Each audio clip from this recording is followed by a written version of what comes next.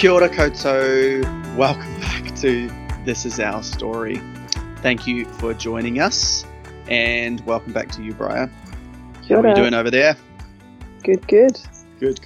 I can see that you're basking in sunshine, or at least something about the light is just bouncing.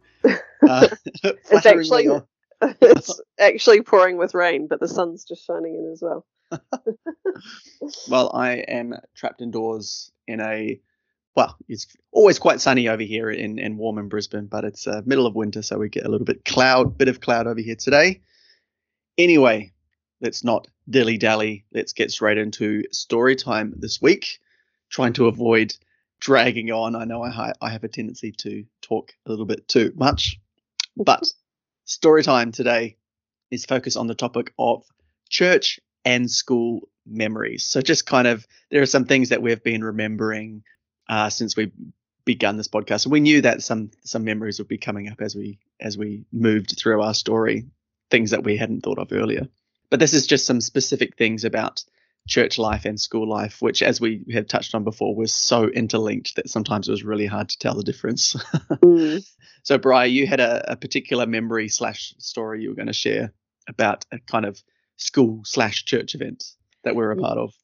Yeah, I literally just remembered just before how we went to this. I think we only went the once, and I'm not sure why we didn't go again. And I think it was through school. And like you were just saying, sometimes it's hard to remember the memories, whether they were school or church, because they were so closely interlinked. But we'd practiced all year, and we went to this major music competition where you create a band and you go and compete against other schools, I guess.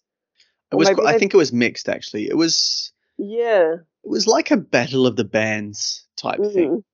And I remember hearing about this, thinking that it was quite cool. And then for some reason, someone at our school or church or something decided it might be a good idea for us, for our youth band, the youth band being those who played music at youth group, so not really a band, decided it might be cool for us to enter and play music at this event. Yeah, it was quite cool. I remember it being not that kind of heavy feeling of like a churchy vibe. It felt quite young and hip and fun.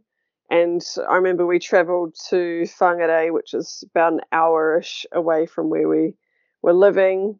And I think we camped over at this big hall, the church there, with lots of other people, sort of marae style, with mattresses on the floor.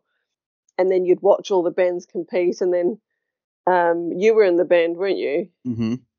Yeah, it was interesting to say that you were talking about being hip and cool, because we were so far away from being that. Because it felt like we were hip and cool.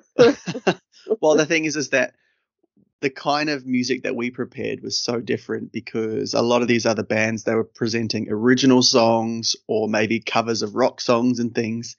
And then we came in super excited about presenting basically church music. and we didn't get anywhere, basically. That was sort of what happened. We didn't it was a cool experience, and this is particularly important for me in my growth as a musician, because at this time I was playing drums a lot at church, and I was quite naturally gifted as a drummer, I think, and I was really passionate about it.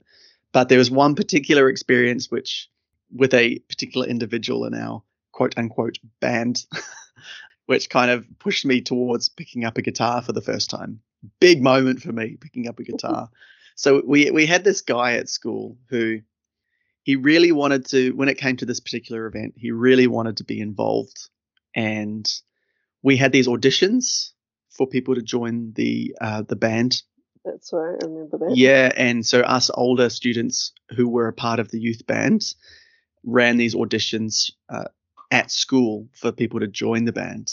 And we had this guy who came along, and he had just been bought a guitar, an electric guitar. He's very excited about it. And so I was like, okay, you know what? Go and do your audition. Terrible. Like legit terrible. Could not play even a chord. Could not strum. No. It was terrible. And so we're like, politely saying thanks for coming along to audition, but I'm sorry, there's, maybe just practice a bit more and come back next time. Anyway, this became a massive political struggle because his mum just lost it. Well, And I'm guessing he went home and cried to mummy and was like, totally. And she came in a fury at us as students for turning him down, but then complained to everybody, like all the people in charge of the band. So the adult, I think we had parent volunteers and teacher volunteers or something, and complained to the principal. And in the end, we were told that we had to take this guy on. And I was like, what are we supposed to do with a guy who can't play an instrument? What was the point of doing the auditions to find Oh the my best God, it's so players? cringy. So we went through all this whole rehearsal process, and through this whole time, he just could not play the guitar. I mean, can you imagine playing this kind of rock song and then all of a sudden in the background having this ding-a-ding-a-ding, ding-a-ding-a-ding, just random chords about 5 beats behind everybody else, because he would play a chord, he'd learn the chord, play it, and then it would take him like 30 seconds to change to the next chord. And even if you're not a musician, you understand that it just does not work. And this whole time through rehearsals, we're like, oh my God, this is going to be a train wreck. How do we cope with this? But we couldn't do anything. Like no one wanted to mess with this mum. And could you not mute his guitar? We talked about it, but then we thought it would just create too many issues. So we got to the event, right? After watching these amazing bands. And then we get up and we're basically like a youth group, like a church band getting up, and you could tell the vibe was so different from our music. And like hundreds of people there. We're playing to hundreds of people, to judges, like a proper professional competition. And quite embarrassing. Oh Lord. And then there's this guy just strumming random ding random chords at random times. And what I do remember, unsurprisingly, I remember the comments of the judges being, the only things I remember what they said about the music was good drummer, perhaps the guitar was out of tune, maybe come back again next year. Maybe that's why we didn't actually go back. Cringe. Yeah. So I was like, okay, well, that was a win for me. My first outside positive review of my drumming. But at that same time, I picked up a guitar before the event, and I just started playing around and seeing if I could figure out the songs on my own. And it turns out, hey presto, I could play guitar.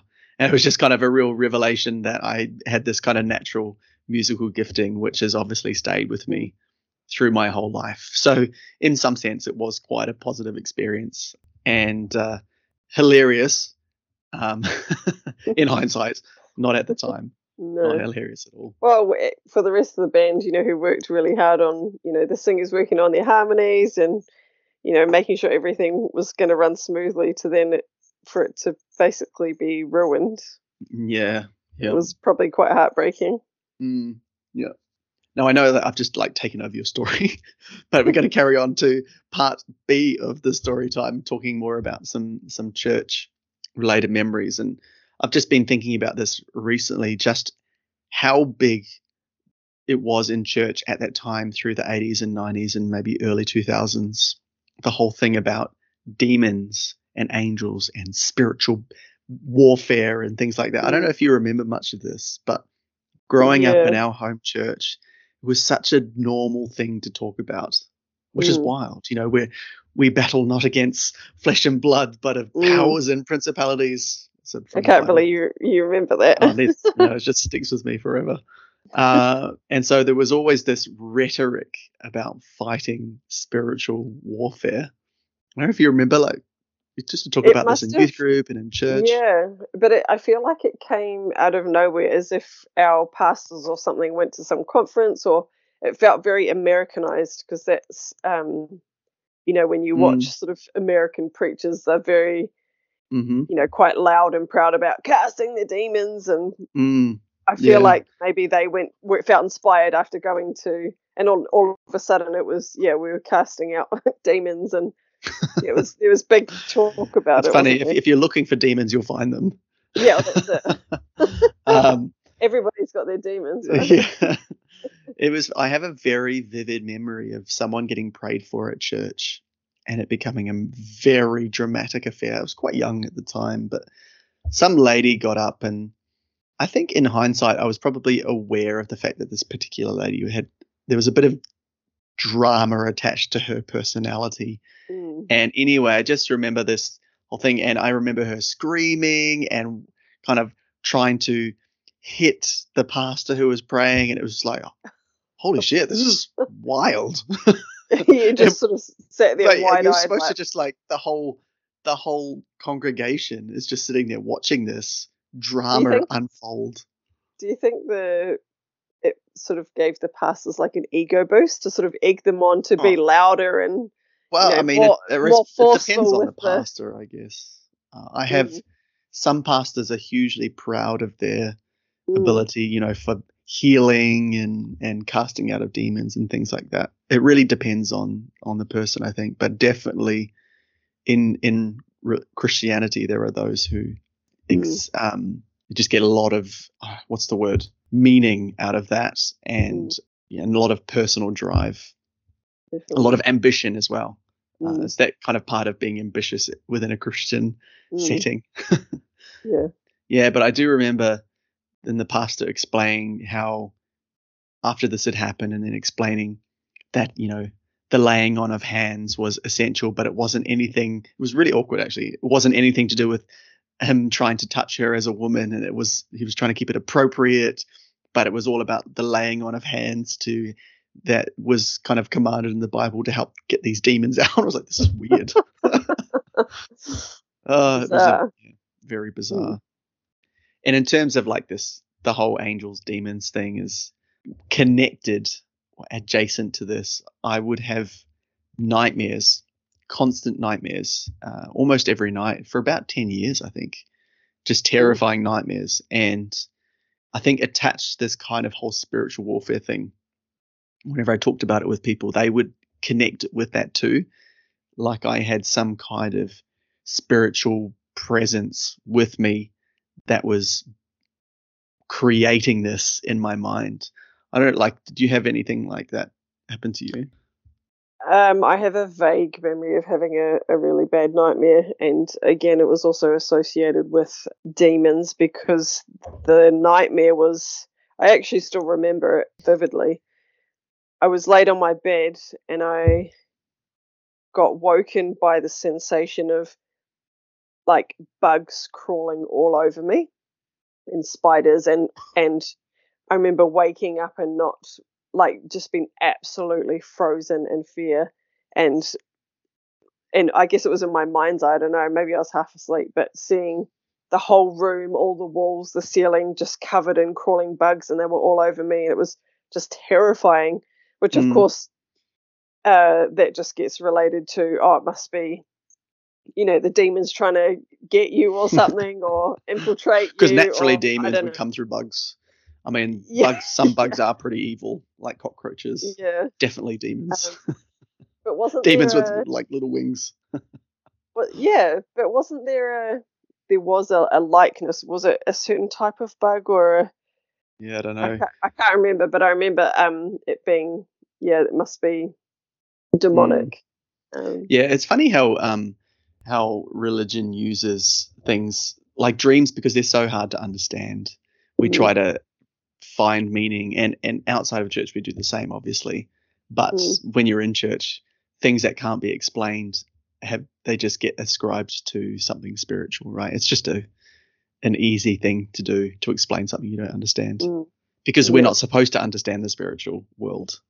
And we have to be connected with it, right? We have to be constantly connected with the spiritual world. It's expected of us, but we won't understand it. So it was such a weird thing, really. And then, when you're vulnerable to the brainwashing, you latch on to anything like that. You're like, oh yeah, it must be demons, and that's just how it was in church. You know? Well, I remember. And I don't know if this is my imagination, but I remember when I was young and trying to sleep, knowing that nightmares were going to be there, I would try and stay awake as long as possible. But every night I used to hear this ticking, and there was no reason to hear this ticking. And in my mind, I attributed that ticking to some kind of benevolent, good presence, like an angel, like this is my angel coming to protect me. And then at some point, somebody, I don't know who, they told me that some people had, they told me that actually some people experience demons as a ticking sound. I'm like, what? So What? like, it was so weird. Like doesn't even was make just sense. basically you make these things up in your mind. And when you're so involved in this kind of spiritual terminology, you're so open to just taking on whatever because you Yeah. can't explain it, right? So someone provides some kind of explanation, and then all of a sudden I'm That believing must that. be it. Mm. Yeah, it's really interesting. And to kind of move on from that, but obviously related, is the whole topic of prophecy, which was a really big thing at the same time because of these spiritual gifts. Is prophecy, everyone knows what prophecy is, like the ability to see the future, and this is one of the biblical gifts that's talked about in the Bible, and therefore people probably seek or sought to have this gifting in their lives because it is one of the primo gifts from God. And we would have speakers who would come around, and they'd have this great mantle of authority and expectation over them, and we would expect great things from them, and them come and do these prophecies on all these people, and this became And it was quite a big deal too if you were picked out. Sometimes they would pick people out of the crowd to be like, Yep. God is saying for me to tell you this or whatever, and so they would prophesy it's over your life, and then I don't know if this is my imagination, but I feel like in the early days prophecy was a bit more specific. Like they would come up with quite specific things to say about you, whereas I was in church much longer than you, so I've experienced this a lot. But over the years, prophecy became more and more vague. So you calling somebody out, you're saying something over them that could basically relate to about half of the people in the congregation. Whereas one particular experience that I had when I was young at this church, our home church, was a visiting speaker, and he was renowned for being a prophet or of some level, however you gauge these things. And his prophecy was very specific over me that I don't remember much of it, but I remember this line particularly, that I would be an expert in my field, whatever field that would be, that I would be an expert. And the reason why I remember this so vividly is because it became a defining mantra for me and my life as I went ahead from that moment, because I believed it, of course. And also on top of that, Mum and Dad believed it. And so they would actually remind me of that constantly, that every time I made a decision in my life about a job or going to uni, whatever, was that, you remember that prophet, he said that you were going to be an expert in your field. And it became, when things start to not work out in the way that I thought they would, I became quite disheartened because I just didn't understand it. Why this is supposed to happen to me in this way? I'm supposed to be an expert. By the way, still not an expert in a field. I mean, what is my field? That's a good question. You said that you had prophecy as well. Yeah, and I can't really remember much apart from that I was going to be an entrepreneur, and same as you, Mum and Dad constantly reminded me about it, but I can't say that I've been an entrepreneur. How many things have you sold? Although you do use Facebook Marketplace quite a lot. Maybe that's what they meant. I'm reselling of real horsey gear on Facebook Marketplace. Wow. Thank you, Lord. Thank you, Jesus. Fulfill the prophecy. But yeah, that was all I really remember from it. And yeah, nothing really came of that, so I don't know. Yeah, I'm so sorry, Lord, to disappoint you for not being an expert. Yeah, no, it's very interesting how that worked out. But I think some of these spiritual gifting type things have fallen a bit out of fashion with the quote unquote modern church, because I think probably society has become more cynical about these types of things. And I think overall we question a lot more than we used to, not just in religion, just in general, right? We just don't believe things as easily, and we are less likely to just jump on some kind of it feels a little spiritual bit train. It feels a little witchcrafty too.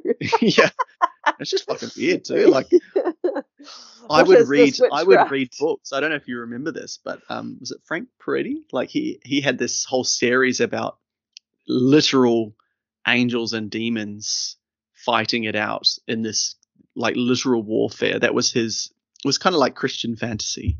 And these books were massively popular in Christian fiction. And they came out, I think, 90s, early 2000s. And I was fully into that stuff and fully pulled into that. I liked it because it was exciting. And it is exciting to think about these forces fighting for you in a kind of different realm, right? It's hard not to get pulled in by that and to kind of fit it into our human understanding. Another thing was like end times. Yes. Yeah, that was about the same time that we were was huge. obsessed with like apocalypse, the apocalypse and the end times. You know, there was another series that was a book series. What was it called? But I got really excited about that too. It was just about the end times and the people who are left behind. Was it Left Behind? Yes. Yeah. Yeah. Wow. Yes. Jesus. Yeah. I'm gonna have to It's really Google into that that. later. There was even a movie made about it. Yes. TV series. Anyway, if you want to look that up, very entertaining because there was an old movie made back in the 70s or 80s on being left behind. It's this whole idea that all the Christians in the end of times, they get taken up to heaven and then everybody else is left behind. It's based on the book of Revelation in the Bible. And I do remember like whole sermons being dedicated to this, you know, and being made to feel like almost guilt tripping you into being a better person so that you wouldn't be the one left behind. Left behind, yeah. Yeah, so like, very strong tenet of Christianity at that time. Again, has fallen out of fashion. And I would say most people in church these days, they focus on more of a New Testament kind of gospel type theology, and they kind of skip over the end of time stuff because it's too weird. It's too hard to understand. And because most people just don't really want to take that on board. It's just some weird shit. And people used to talk about it, you know, like the end is near, like it's in our lifetime. Are you going to be left behind? Yeah, probably our generation are probably the last ones who took that seriously. I don't think I've really seen it in younger generations where they've had these kind of proclivities to talking about the apocalypse. Maybe just like more climate related apocalyptic scenarios as opposed to religious end of times. Yeah. Anyway, I mean, these are all very interesting topics, but not the main topic of this podcast. As per usual, we've jumped down a rabbit hole and taken a few tunnels. Got carried away there. Which is kind of, that's what this is all about, though, isn't it? But to jump back into our autobiographical story, this episode is supposed to focus more on your story, Briar. So the last episode, we talked a lot about my first year out of home, away from home and going to uni, etc. And I guess now is the time to swivel the camera or the microphone, so to speak, back to you and just kind of talk a bit about what you did, what life was like after I left. Because it was like you became an only child in many respects. Yeah. And I mean, I was probably at home on my own. I don't know, must have maybe been 2 years, like maybe you'd been gone 2 years before I left. I can't remember. That sounds about right. Yep. Yeah, I was 17, I think, when I left home. And I moved down to Wellington, which is a really big deal for someone from a sheltered small town and upbringing to go to the Big Smoke, which was about 12 hours, for those who don't know, from the far north to Wellington's about a 12-hour drive. So it was a long way away. And I remember when I moved down there for study, Mum and Dad took me down there. So I went to Nanny school, Nanny college. So, like, just to pause there for a moment, like, what was it that led you to that decision? Because I wasn't around. It was quite a surprise for me at the time to hear that you'd done this, because I had no idea that was the direction that you were going in. Well, so I always knew I wanted to work with kids. That was just a given from a very young age of, I was going to say really into kids, but that sounds wrong. Yeah, I mean, you know you could what I say mean, that. like I can't. But yeah. So I knew it was going to be childcare, and actually I assumed I would have gone to the same uni as you did to do early childhood education, like my Bachelor of Teaching, which is what you did, but you did primary, didn't you? mm, I always wanted to do early childhood, but because of what we talked about before about the school system we did, the curriculum, I did not feel prepared at all to go to uni. And I just didn't give me the confidence at all. And, for someone like yourself who's quite academic and you struggled too, I think it would have been worse for me because I just wasn't academically minded at all. So I was like, what are my other options? And at the time in Wellington, they were offering this course. It was only a 6-month course, but it was quite intensive. Where you how basically, did you find it? I So you can't didn't have we didn't remember. have internet or anything. Well, did we? Because in the last year that I was at Uh, home, we got a laptop for Mum mm. because she was studying. So I feel like we may have. And you also, I think, if I remember this correctly, you were doing more school stuff at home. Is that right? Because Well, my you last left year the of school. school, yeah, because there was some changes. Actually, it's not something we've talked about, but in the last year of school, I think it was after you'd left, but the school, I don't know what happened. They couldn't Changed afford to, hands. yeah, Yeah. maybe they couldn't afford to. I can't remember the circumstances. Anyway, they changed the curriculum to a quote unquote secular curriculum, and lots of families, not just our parents, did not agree with it at all. And given that it was my last year in school, I was behind in a couple of subjects. So I'd finished everything apart from, I think it was just maths and English. So I spent my last year homeschooling with another family friend of ours who was younger than me, but she was very good at maths. So she actually helped me immensely. And it was just like treading through mud. I really struggled that last year trying to get through my algebra just to get I think I only got like the minimum requirement, which was school C. I think, I don't Mm. know what you refer to it as, but that was enough for me to go to nanny college in Wellington, where you're trained to be a nanny. It's quite intensive. You live with a family and then you go in one day a week to do the course stuff. But, like we learned first aid and we learned how to look after kids and educate them, etc. So yeah, I moved down there. I moved in with a family who actually I'm still in touch with today, which is crazy because this was 2005, I think it was. Yeah, that'd be about right. Yeah, January 2005. Anyway, so I have memories of mum and dad coming down and meeting the family, and they moved me into their house, which was a tiny little single bed in an office. So I had to share my bedroom with their office and their landline. Lovely, lovely family. But yeah, once I'd done the course, they really wanted me to stay. And I probably would have. I really liked working for them, but it was so lonely down in Wellington. I didn't know anybody. And I used to, on the weekends when I wasn't looking after the kids, I just needed to get out because I was in the office. Like I remember on a Saturday morning, the phone would ring or they'd be like, knock, knock, like when I'm still in bed, can I just use the computer for a bit? And it was just an invasion of my privacy. So I would get up, 'Cause it was in the um, hut, right? In Lower Hut. yeah, lower hut, and I used to get up on a Sunday morning and somehow I'd found this church. I can't remember how I'd found it, or maybe mum and dad found it for me, but That sounds it more was one of those, yeah. realistic.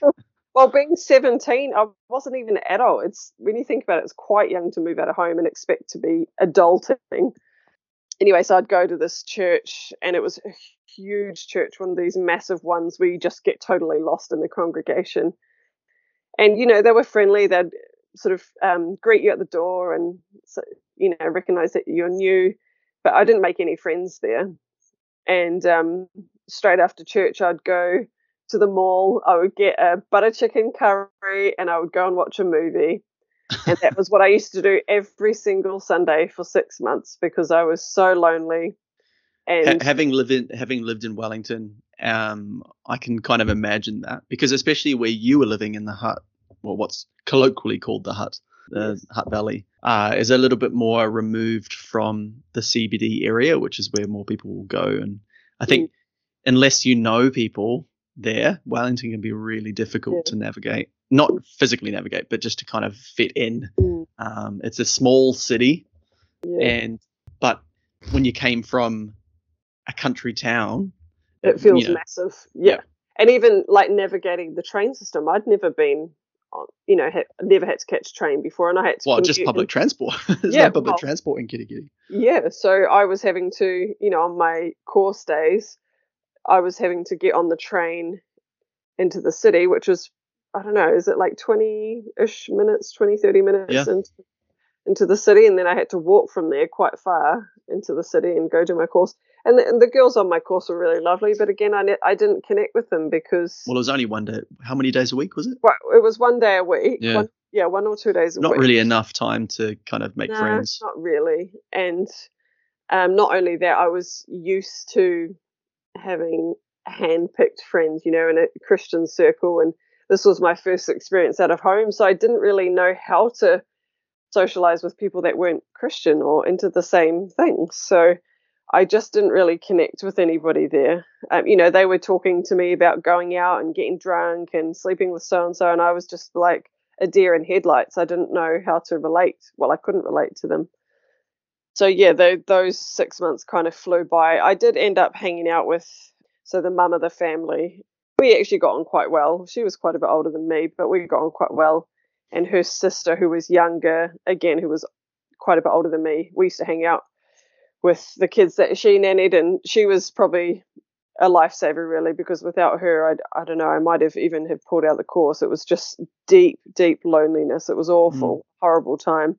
And also on top of that, Wellington, again, for those who don't know, is a cold place. It can just make pretty you miserable. Really, it can make kind you of really heightens that sense of loneliness. Yes, absolutely. So, there were times where it would just be so cold and wet. You didn't want to go outside, so you didn't, go meet people. And anyway, so after those 6 months, I said, so when I first moved in there, mum and dad, particularly mum, had spoken to the family, the parents, and said basically they made them babysit me basically, and was like, this is our rules. She's not allowed boys in her room. Really?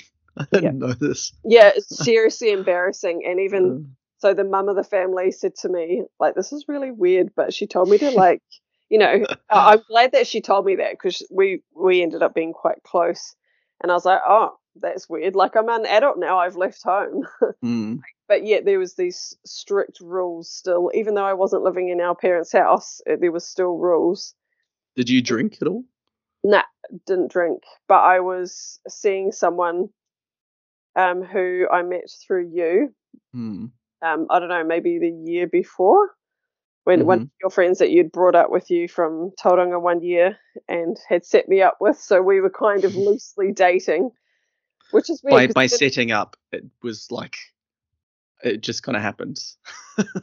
He was there and you were there. No, I didn't like it. You and your partner at the time deliberately set me up. Don't tell me it was an accident. You deliberately set us up to go on a date, because I remember the date. Anyway, this guy was 10 years older than me, and which is weird that we were dating, because he lived in Tauranga, I lived up north, and then I moved to Wellington, so it was very long distance. But anyway, he used to come visit me in Wellington, and because I was staying with this family in a tiny little office, embarrassingly, the mum of the family was like, oh, just remember, you got to leave your door open. And, she was only doing what she was told, basically, because you don't argue with our mum. So we used to go out and spend the whole day out and probably do things that we shouldn't have been doing. But have not heard any of this before. No, it's probably not for the podcast. But we, I just moved out of home, and I didn't want those tight rules all the time. I wanted to feel I free. mean, who does? Yeah, but like, when you move home and you're finally like, oh, not right there, your parents, you kind of want to, feel that freedom. And so, yeah, that was sort of my time there. And then At that time, though, like, because you obviously went there to study, but were you looking ahead in terms of your work prospects? Because, I mean, New Zealand, you wouldn't naturally think of it as a place where you might start a career as a nanny. Well, actually, at that time in Wellington, it was quite popular, probably because that's where the nanny school was. So lots of families, every 6 months they would get a new nanny that they would sort of like a host family. Sometimes the nanny would stay on, other times not. And to begin with, I thought that I would just stay in Wellington and work as a nanny. But after the 6 months there and feeling really lonely and depressed, I sort of didn't know really where to go. And I chose Tauranga because that's where you were. And I was like, I know people there because... And this guy was there, obviously. Yeah. And, because of the time that I'd spent in Tauranga when we'd come to visit you, I had sort of made a few friends there. And I'd been to your church there. And so it just felt like that was the place to go. So I moved to Tauranga. So you didn't have work set up there though, right? I was working or maybe not to begin with, but I definitely went into not as a nanny, I worked in a daycare, or several different daycares actually. And I think I was relieving because that's the only work I could get at the time. Mm. And I was young. I didn't have the teaching degree or Bachelor of Teaching that you would need to be like a qualified teacher to work in a daycare, but it was a job, and I was much happier there in Tauranga than I was in Wellington. So, but like, how did it feel for you? Because obviously a lot of different new things happening at the same time, and while you had started this new relationship, you were doing it by distance, so it was very different feeling. So now you were all of a sudden in Tauranga in the same place, and also I was there as well, so it was kind of like a little piece of home, but also a piece of something completely new. Well, yeah, it was weird because I guess when I first moved up, I moved in with you. Was it? That was the first place I think I... Really? I think so. Or maybe I'd been somewhere else. I don't know. I had a few different flats and flatmates, and I was spending a lot of time with my boyfriend at the time. Because I remember personally finding that really weird. Yeah. Because you and I, we weren't close at all at this time. We didn't spend a lot of time with each other. But then again, you were dating this guy who was kind of one of my friends. Yeah. I don't remember. I don't have many memories of that time, but I do remember the awkwardness. Yeah, we didn't stay together that long after that. So basically, what happened was, I think I used to stay at his flat. Like, there was a guy's flat, and I must have just slept on the couch or something.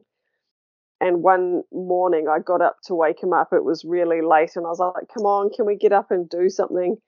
And he threatened to hit me. And I just walked out, and the other guys in the flat took me out for a drive to Rotorua that day and was like, that's disgusting, you shouldn't have done that. And I was really immature, and I told mum and dad, and this is so embarrassing. They wrote a letter and sent it to him, Jesus, via post. I have the vaguest memories of this. And I can't remember exactly what it said. I don't think I got to read it. The guy that I'd left, he told me, "Oh, your parents sent me a letter." But yeah, it was basically saying, "Don't go near our daughter again," blah blah blah, and that was humiliating for me. I'm like, really sorry. Really? I mean, like, you can kind of admire the fact that they're obviously yeah. Obviously, they want to do their best for you. Obviously, as a young adult trying to solve your own problems. Yeah, and I honestly didn't know they were going to do it. And I was quite surprised when he told me that they'd sent a letter, because I thought I'd already dealt with it. I'd broken up with him. But it was quite intense. anyway. Like, he was 10 years older than me. I was, I don't know, 17, so he must have been 27. So he was wanting to like get married and have kids and stuff, and I was like, whoa, like, I'm not ready for that. Like, I'm not your girl. Like, I've got to move on from this. Yeah. So, well, I think like this is where you were different from me, because I didn't know what I was doing in relationships, but you seem to navigate this part of life more easily than I did, because regardless of how naive you thought you were, you at the same time you were still strong enough to kind of deal with that shit and move past it. And you knew when it was time to say break up. I couldn't break up. I didn't know how to. It was too much pressure on me. It's not like I had experienced that before. It was just kind of I knew that he shouldn't have been even threatening to hit me, so I was just like, that's it, we're done. Like, it was quite cutthroat, and I don't remember being caught up on him or anything. You know, I just kind of moved on from that. There's no, I think he found it harder than I did. I was just like, no, bye. So how old did you find kind of fitting into the church life? Because this, and I think this is probably where there was probably a bit of resentment on my part, because I'd gone to this place, this new city, and I'd started a new life from scratch, and I didn't want to have anything to do with home. And then all of a sudden you were there in my space, the boat. and I think, I don't know if you were trying to, but I felt that there was an expectation from you that you would just be able to fit into my life again. And I know from memory, I did resent that, and I didn't really want anything to do with you. Well, we still didn't really hang out or anything. Like, I would go to your church and you wouldn't really speak to me or anything. So It wasn't like you were just another person there.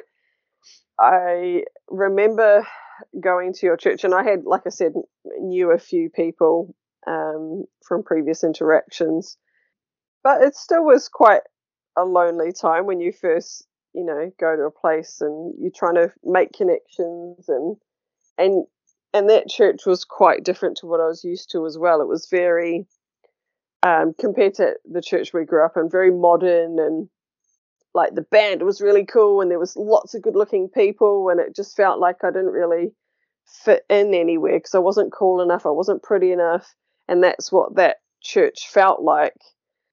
And even like what we used to call cell groups, and for people who don't know what a cell group is, it's basically people coming together outside of church time to connect with others, to pray, to talk things through. More like a devotional group almost. Yeah. More based on that smaller community model. And someone would run the group and talk, I guess, kind of like a mini sermon in a way. But it was a lot more intimate, and so you could talk. So that's, I guess, where I met more people, and then I ended up moving to through a different bunch of flats with some girls, and it didn't always work out. But yeah, I moved quite a bit actually in the time that I was there. I think, like, in terms of church life, I think this was just my impression, but it felt like you were just going through the motions of it. Well, I was aspiring to be as involved as possible. Like, I decided to make this my life, and to commit 100% to being in the music team, being in youth, like being a leader and all those type of things. See, I didn't have those aspirations. Yeah. And I think I probably viewed this as a negative thing at the time, that I was ambitious, and that's a very strong personality trait of myself, that I recognize that I am ambitious. And that's where we're very different. I strive too. And it's just funny how I applied that. I wouldn't recognize it as an ambition at the time, because people in church are not supposed to be ambitious, because it's all about the community and it's all about bringing glory to God. But I know that I was ambitious, and so I was going hard, trying to push myself to be the best. Only in hindsight can I identify that, but whereas for sure, I was just trying to fit in and find my feet. So I felt a bit, and that's who I was, to a follower, and I didn't know sort of who I was or where I should be or what I should be doing. So like you say, I was literally just rocking up, and this is again just how we were brought up. Like, you were just expected to attend church whether you wanted to or not. You just had to be there every Sunday, and read your Bible and do this and do that. So I guess I just kind of carried on with that, thinking that maybe the connection would come. Mm. I don't know. Did you visit home much? As we covered in the last episode, I know that I didn't, only a couple of times. But did you go home? I really don't remember going home at all. I know Mum and Dad came down to visit, but I can't remember going back because I only had a little car, which wouldn't have. So I remember you drove. I didn't drive, right? Yeah. But you got your license before I did, which I was very jealous of. I had my license before I even left home. So I was 16-ish when I got my full license. No, I had my restricted, which meant I could take a fully licensed driver in the front, but otherwise you had to be on your own. Mm. Yeah, I didn't get my full license till I was in Tauranga, actually. Mm. Yeah, so at what point did you meet your future partner to be? Because this was around about this kind of time, right? yes, so my first boyfriend, I think we must have only been together maybe 8 months, like not even that long. And where he was living at the time, it was which a is guy incidentally flat. where I lived. I lived in that flat Yeah, with all those guys, and so was I found that at the same time though? I don't know. For the first guy, no. I moved in after that. But then you were just going through the flatmates. No. So yeah, I met this other guy who I'm actually, you know what? I just remembered. I moved into his room downstairs. Oh, okay. Yeah, so it was after then. Yeah, because I don't remember ever seeing you there. But they were all like a nice bunch of guys, and I hung out there quite a bit because often on a Sunday after church, it was sort of, you'd all get together with your mates and you'd bring hot chips around and chicken and coleslaw and buns, and you'd hang out together and watch movies or whatever. So I knew this other guy through those sort of interactions, and when I broke up with my first boyfriend, he was there. He was a really nice guy. And I don't Funny mean how that happens. I don't mean that like I just fell into his arms. It was like I enjoyed his company, and we, I think, had a lot more in common than my first boyfriend, and we just sort of clicked. And then from then, because it wasn't long after, right? No, and it was super awkward because my ex lived upstairs and then this guy lived downstairs. It was super awkward. But luckily, because his room was in the basement, I didn't have to go upstairs and see this other guy because that's probably quite cruel. But yeah, we just spent all our time together pretty much. We'd go out adventuring, and because he was also someone that he attended church but wasn't really super involved. And so in that sense, I didn't really see you guys a lot because you would come to the service but then go off and do things, and you were kind of like on the edge of the friendship circle. Yeah, and I don't really remember too much of those early days, but I just know that we just spent like every moment together, mostly because I didn't have friends really, more acquaintances through the church, and I never really felt super connected to any of the people in that church. And then at some point, I can't remember when, or maybe you want to pan the camera, so to speak, over to you and talk about that same time with you and your relationship, because I moved in with you and your partner, so maybe you would. Yeah. Well, because I think probably on our next episode we're going to focus. This might be perfect time to kind of draw this particular episode to a close, because our next episode will be focusing more on relationships, both of our relationships, which became a massively defining part of our 20s, alongside all the other church stuff and work stuff. That those kind of things were almost like sideshows to the relationship stuff that we were going through at that time. So probably best to focus on that as a topic in itself. But just to kind of wind up this particular one, in terms of like looking back now, your life in Tauranga at that stage, do you think that you were happy to have moved there? Because I know that I was when I left, I was super excited to get out into the world. It wasn't a big world in New Zealand or Tauranga for that matter, but I had always been obsessed with leaving. Whereas I guess you had just left because it was one of those things that you had to do. But how did you feel about being in Tauranga itself? Oh, I was much happier in Tauranga than I was in Wellington. It was such a contrast, and I loved being, like the lifestyle in Tauranga is quite different because it's by the beach, lots of socializing happening. Although I didn't really have friends, I used to hang out and with groups of people, and they're all friendly, just not my friends. We used to go hang out at the beach and have picnics there and go walk up the mountain. I just loved that lifestyle a lot more than I did in Wellington. But, the loneliness was still there because I still hadn't really connected, apart from my partner, hadn't really connected with anyone. So it wasn't like it was, it still had its blemishes, but I was still much happier there than I was in Wellington. Do you think from this period of time, though, that there are things that you've, just if we can just like reflect on how, I mean, we were touching on this offline, just about who we are now. Do you think or what do you think would have been a key thing that you took away from those early years in Tauranga, away from home, that perhaps might have stuck with you over the years? Ooh. I think I learned to be resilient, to be honest. It's probably like this for any young adult moving out of home, but just learning how to navigate life and meeting new people and being let down by people, and you're navigating that on your own, in your own head. You don't have anyone there to support and guide you through those times. So I think that's probably a time where I really learnt about being strong, and that's something probably that's sort of stuck with me. Even though I wouldn't say I was confident, I think I was strong. Mm-hmm. Probably stronger than me, to be honest, because I think you were more as independent as I thought I was. Somehow I jumped straight into a situation where I was in a relationship where I became the dependent, even though I didn't want to be. It just happened.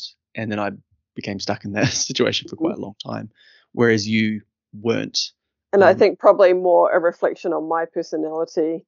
Even in growing up in those early years, I was quite a stubborn, determined person who wanted her own way, and that probably served me well in a way, like those traits, although you learn to manage them a bit better as you get older. I think those traits probably helped me in those early 20s when I'd left home. Yeah. Okay, well, I think we'll call it a wrap for now, but then in the next couple of episodes, we're going to be focusing possibly in separate episodes or over 2 episodes on my relationship journey, as I very briefly touched on in the last episode, and then also touching on Briar's relationship journey, which, as we just mentioned, were very key factors in kind of the direction that we headed off and kind of affected like the next 10 years of our lives. So a lot of stuff to unpack there, but very interesting things to come. So stick around for those, and join us again next time on This Is Our Story. So yeah, thanks for joining us, and we will talk to you again. We'll talk at you, at you very soon. So yeah, thanks, and see you again. Soon.